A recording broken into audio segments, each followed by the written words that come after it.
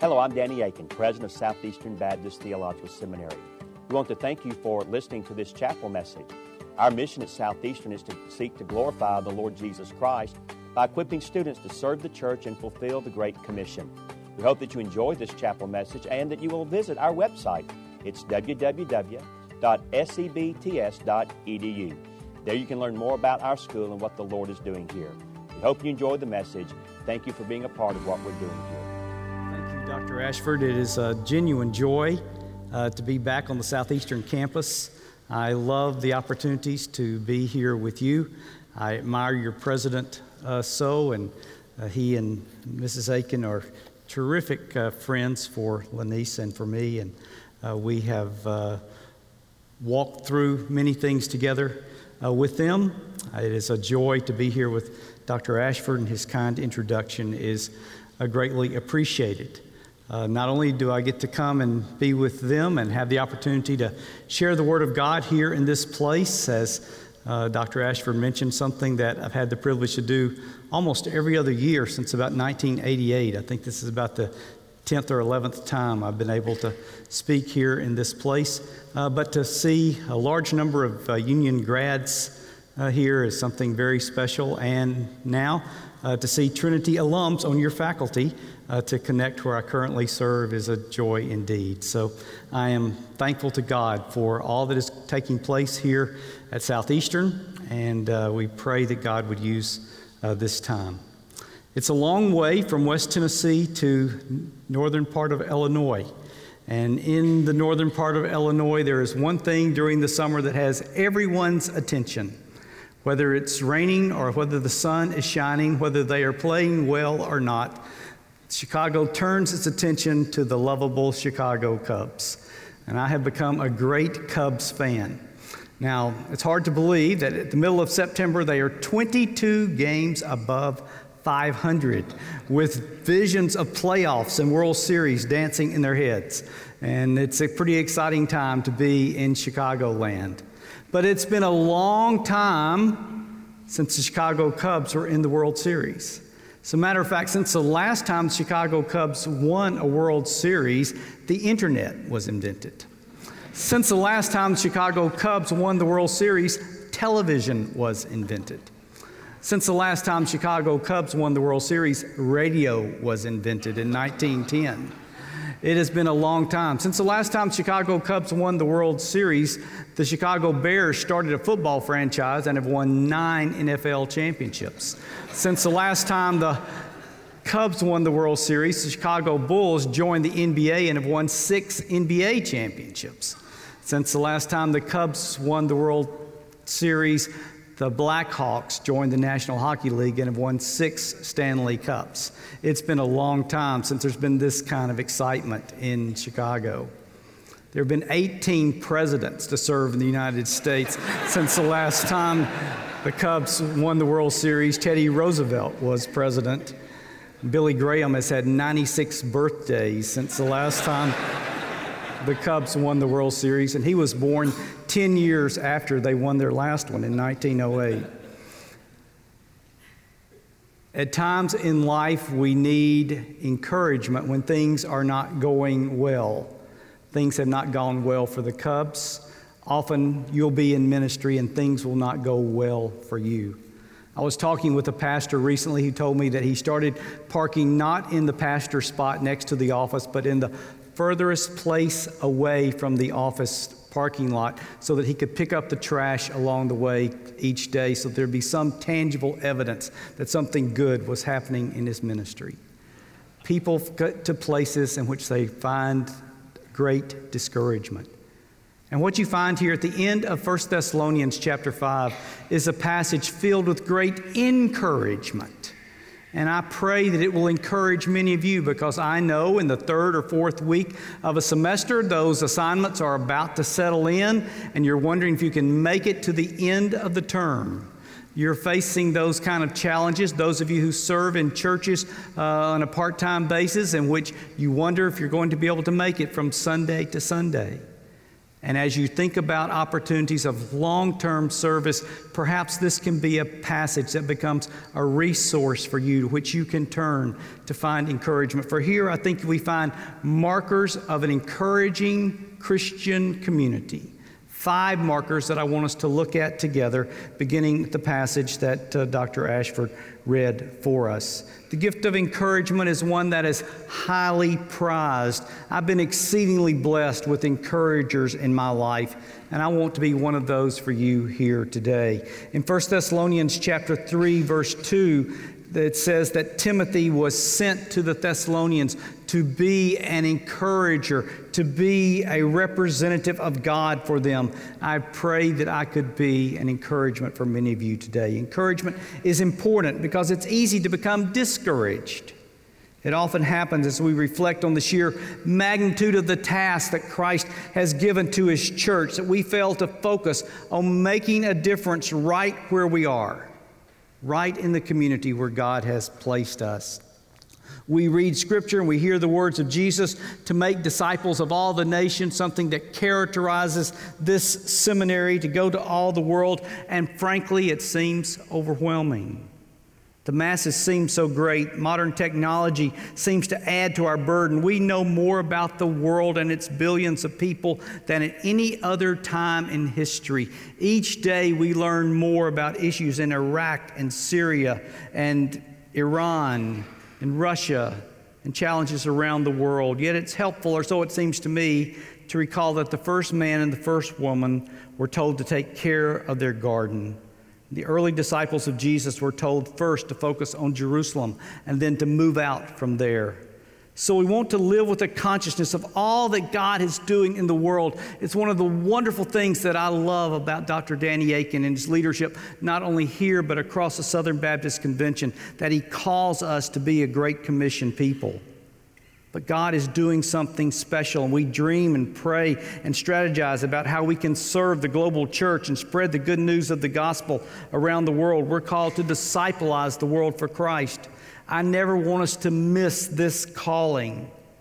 But our first calling is this: to be encouragers and faithful ministers of the Word of God right where we are, impacting one person at a time by encouraging them toward Christ-like faithfulness.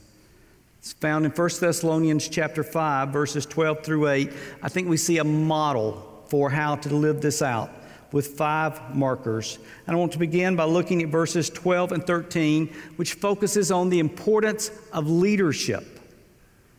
Now, what I might say in the next few minutes may sound self-serving. I don't mean for it to be. But I want us to think about the importance of leadership, because many of you are going to be called into places of strategic leadership in days to come. Leaders are no different from other members of the community except in 3 ways: in their callingness, their giftedness, and their responsibility. Leaders are not perfect people. They are not sinless people. Leaders are people who struggle with similar temptations and demons, just as James writes in chapter 5 that Elijah, the great prophet, was a person just like us. The reality is that most leaders are so much like others that it would probably scare you to know how much leaders really struggle. I know, because I know them. Furthermore, I know my own struggles, my own sinful heart. And sometimes we put leaders on pedestals. I know that I do. But usually the best thing we can do is to recognize that leaders have feet of clay, and Paul says to hold them in high regard, because leaders do have a unique calling, unique giftedness, and significant responsibility. We are to respect leaders not just because of the position they hold, but because of the hard work that they do. There is no place in the work of God's church for lazy leaders. Leaders are called to work hard. People who do not work hard are usually looking for a title more than for the opportunity to serve. Leaders must work harder than others. They must shoulder the responsibility. We need to respect them, to support them, and pray for them, to try to understand what it means for them to carry the heavy responsibility that is theirs. Leaders have to make difficult decisions. Yes, leaders have the wonderful privilege to stand up and be the stand-up person for an institution, a church, for an organization when things are going well, but they also have to be the person to stand up when things are not going well. They have the tough job of saying we're not where we need to be. Announcements that have come from Richmond, Virginia in recent days have brought us all to the place of recognizing how hard it is to make tough announcements. I would encourage you, if you have an aspiration to be a leader in the Church of the Lord Jesus Christ, this is not a political statement at all, but to read the work from President George W. Bush called Decision Point. What he does in that book is to tell you how leaders make decisions, how hard it is, and whether you agree with his outcome of his decisions, you at least learn how to walk through making difficult and challenging decisions along the way. I think it would be very helpful for you because leaders live with the mistakes which are created by others, which is especially hard because they have to live with their own messes too. That's the reality of leadership. Paul says, live in peace with each other. I don't know if there was a particular conflict there with the leadership and the church in Thessalonica, but whatever it was, maybe it's just a general statement, this good counsel for us at all times. Still, I know this, conflict does come and conflict will come. And we're to do our part to live in peace with one another. I have a lot of respect for people who lead at any level. It's the reason I have such appreciation for the leadership here on this particular campus. I thank God for all that is taking place at Southeastern Seminary. I tend to give leaders the benefit of the doubt. I really think that's what Paul is saying in 1 Thessalonians chapter 5, verses 12 and 13, that the community of faith to give leaders the benefit of the doubt. I know that this risk sounds self-serving, but I really do not intend for that to be the case. I know this, most of us never know all the issues that a leader deals with. Thus, it's imperative for a healthy community to respect their leaders, to hold them in high regard, to encourage them so they can carry out the work well. One can rarely be a good leader without having been a good follower. John Stott says this in summary, joyful is the Christian community in which leaders and people recognize that God calls different believers to different roles and gives to each other the respect and love for which their God-appointed labor demands. When this happens, they will live in genuine peace with one another. The first marker of a genuinely encouraging community is that it has leaders who encourage the people around them and also has people around them who encourage their leaders. Number 2, encouraging communities show compassion for people who struggle. Look at verses 14 and 15. Everyone struggles somewhere along the way. He says, warn the idle, encourage the timid, help the weak, hold on to them, cling to them, put your arms around them, be patient with the difficult and disappointing. Healthy communities need a lot of grace. You may know that I sometimes like to talk about churches and institutions being grace-filled communities. You can hear Jesus' words from the Sermon on the Mount in verse 15. Personal revenge and retaliation are forbidden for the followers of Christ. Always try to be kind. Always try to be good. Recognize there will always be problem children wherever you serve. So let's work hard to cultivate patience with one another. Let's discourage retaliation. Let's pursue kindness. Ephesians chapter 4, verse 32 says, be kind one to another, tender-hearted, forgiving one another, even as God in Christ Jesus has forgiven you. It's a beautiful wordplay in the Greek text. He says to be Christos because of Christos. Be kind because of Christ, because it's the right thing to do. So we not only need to show compassion and care, but to demonstrate patience and kindness in a grace-filled way. Number 3, the third marker of an encouraging community is this. The community lives a life of consistency. Look at verses 16 through 18. Paul does not say just be happy. He says be joyful. He's warning them against gloominess. Instead of gloom, we're to celebrate God's grace and goodness each and every day in our lives, one with another. In this country, we've confused Thomas Jefferson's pursuit of happiness with the New Testament exhortation for holiness and joy. Be joyful always, he said. That would be a picture of consistency, wouldn't it? I hear people say, I just want us to be happy. I just want us to get along. The New Testament calling is much higher than that. As needed for a Christ-centered community is to rejoice in the Lord always. Again, I say rejoice, says the Apostle Paul. Joy comes from an ongoing relationship with God, for joy is found at God's right hand, says the psalmist in Psalm 16. So not only does consistency call us to rejoice always, but to pray continually. Notice the consistent, ongoing aspect of these exhortations. Pray constantly is what keeps us open to God and what He wants from us. He wants us to be able to do this in special situations and in everyday situations, to be peaceful when we are facing pressure. Henry David Thoreau, the great author, said that most people live lives of quiet desperation. But for those who pray continuously, I don't think that is the case. In verse 18, the third marker is found of that of thanksgiving.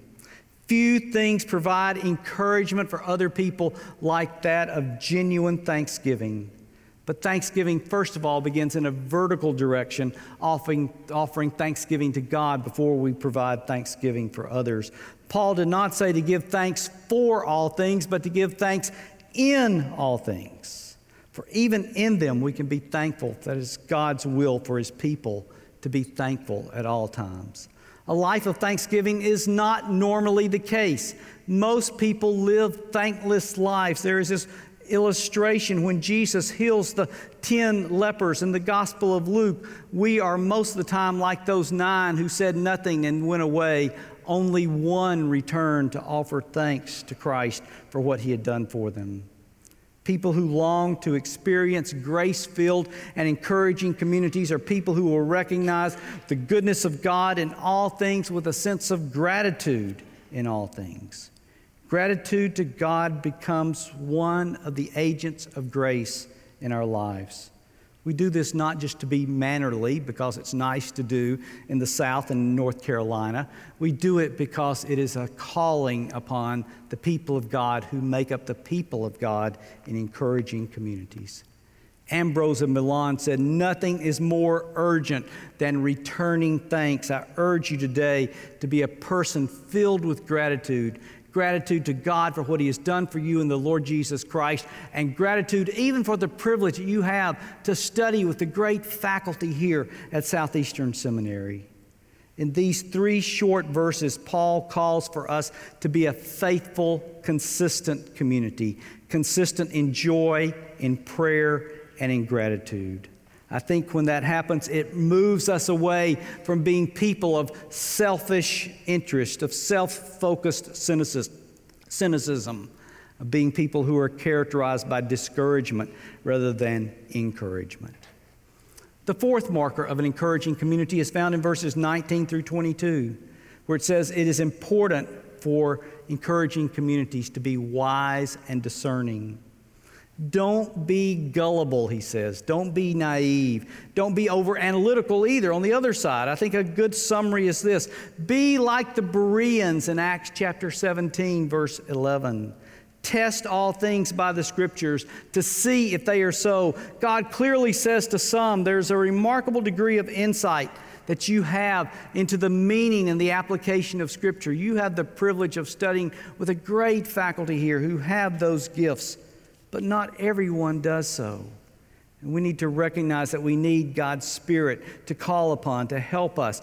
God's Spirit is grieved by our sin, Ephesians chapter 4, verse 30. But the Spirit of God is somehow quenched by our naivete on one side, our doubt and cynicism on the other. So God calls for us to be wise and discerning. Encouraging communities are characterized by encouraging leadership. They are characterized by grace-filled relationships. They are characterized by consistency. They are characterized by discernment. And lastly, we see in verses 23 through the end of the chapter, it is important for encouraging communities to make progress in our life together and our walk with God on a regular basis. Progress in all areas, academically, socially, emotionally, in our relationships. As some of you know, I've been amazingly blessed by people, leaders who've taken a special interest in me to help me along the way. I had the privilege of doing the things that Dr. Ashford described because I'm a turtle that's been placed up on a fence post by others. You see, I couldn't do this by myself, and you can't either.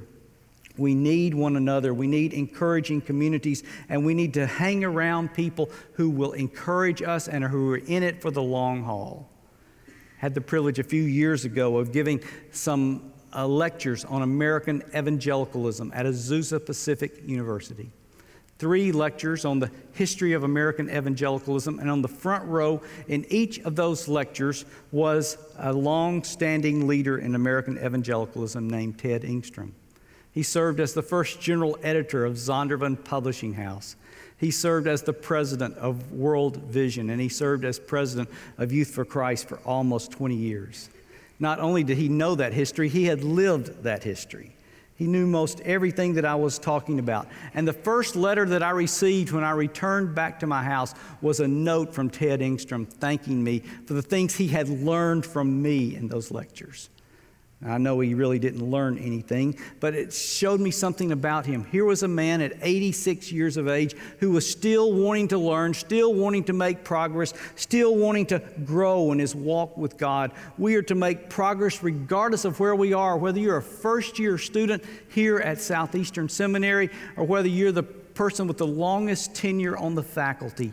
God calls each and every one of us to continually want to make progress in our life together, to be sanctified through and through every aspect of our being, a wholeness in life, particularly making progress in godliness. It's important for us to recognize that nothing but the grace of God can accomplish this. When we show respect for leaders, compassion for strugglers, grace toward the ungracious, when we manifest spiritual wisdom and spiritual consistency, when we are making progress and experiencing authenticity in relationships, the sense of genuine encouragement and enhancement of community will be untold. And the kingdom of God will advance, and the church will be built up, and the place where you serve will be a better place. And your life will radiate encouragement to others rather than self-focused discouragement. We all have a need for this kind of encouragement, this kind of community, a need to be loved, a need to be encouraged, a place where we can love and encourage others, a place where we can celebrate and be celebrated. And I'm confident that people will be drawn to this kind of community if you manifest these 5 markers in the place where you serve. So in this time when you're called at Southeastern Seminary to study and learn and grow, I pray that God will give you grace to flourish and to thrive, to stay and to graduate, to continue to be involved after graduation. We pray God will help you, help me, help all of us to influence one another to embody these markers of encouragement. What we see here is much more than some rah-rah sense of Christianity, but a genuine kind of enthusiasm, an in God sense, an in theos sense of enthusiasm, kind of encouragement which we care for one another each and every day and make progress along the way. I'll let you read the concluding chapters and decide the concluding verses and let you decide whether you want to take them literally or not. But I think it calls for us to have some kind of affection for one another in a God-honoring learning community. So we pray that God would help us today to live out these 5 markers and that God would do a work in our lives by His Spirit to bring encouragement to your life, so that you can be an agent and an instrument of godliness and encouragement to one another. Let us pray together.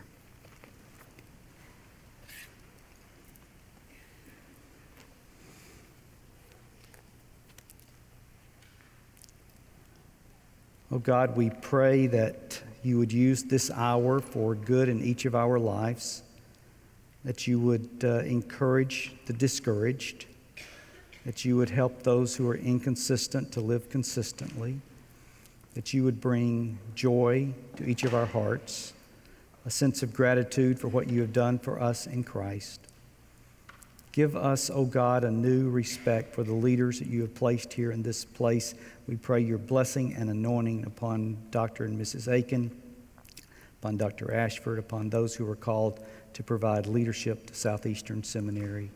And we pray for this room filled with future leaders, that you would bless them and anoint them and grow them and help them to become lifelong learners, people committed to growing in the grace and knowledge of the Lord Jesus Christ each and every day of their life. So we thank you for this time of worship, the opportunity to look into your word. We pray that you would use it for our good and for your glory. Through Christ our Lord we pray.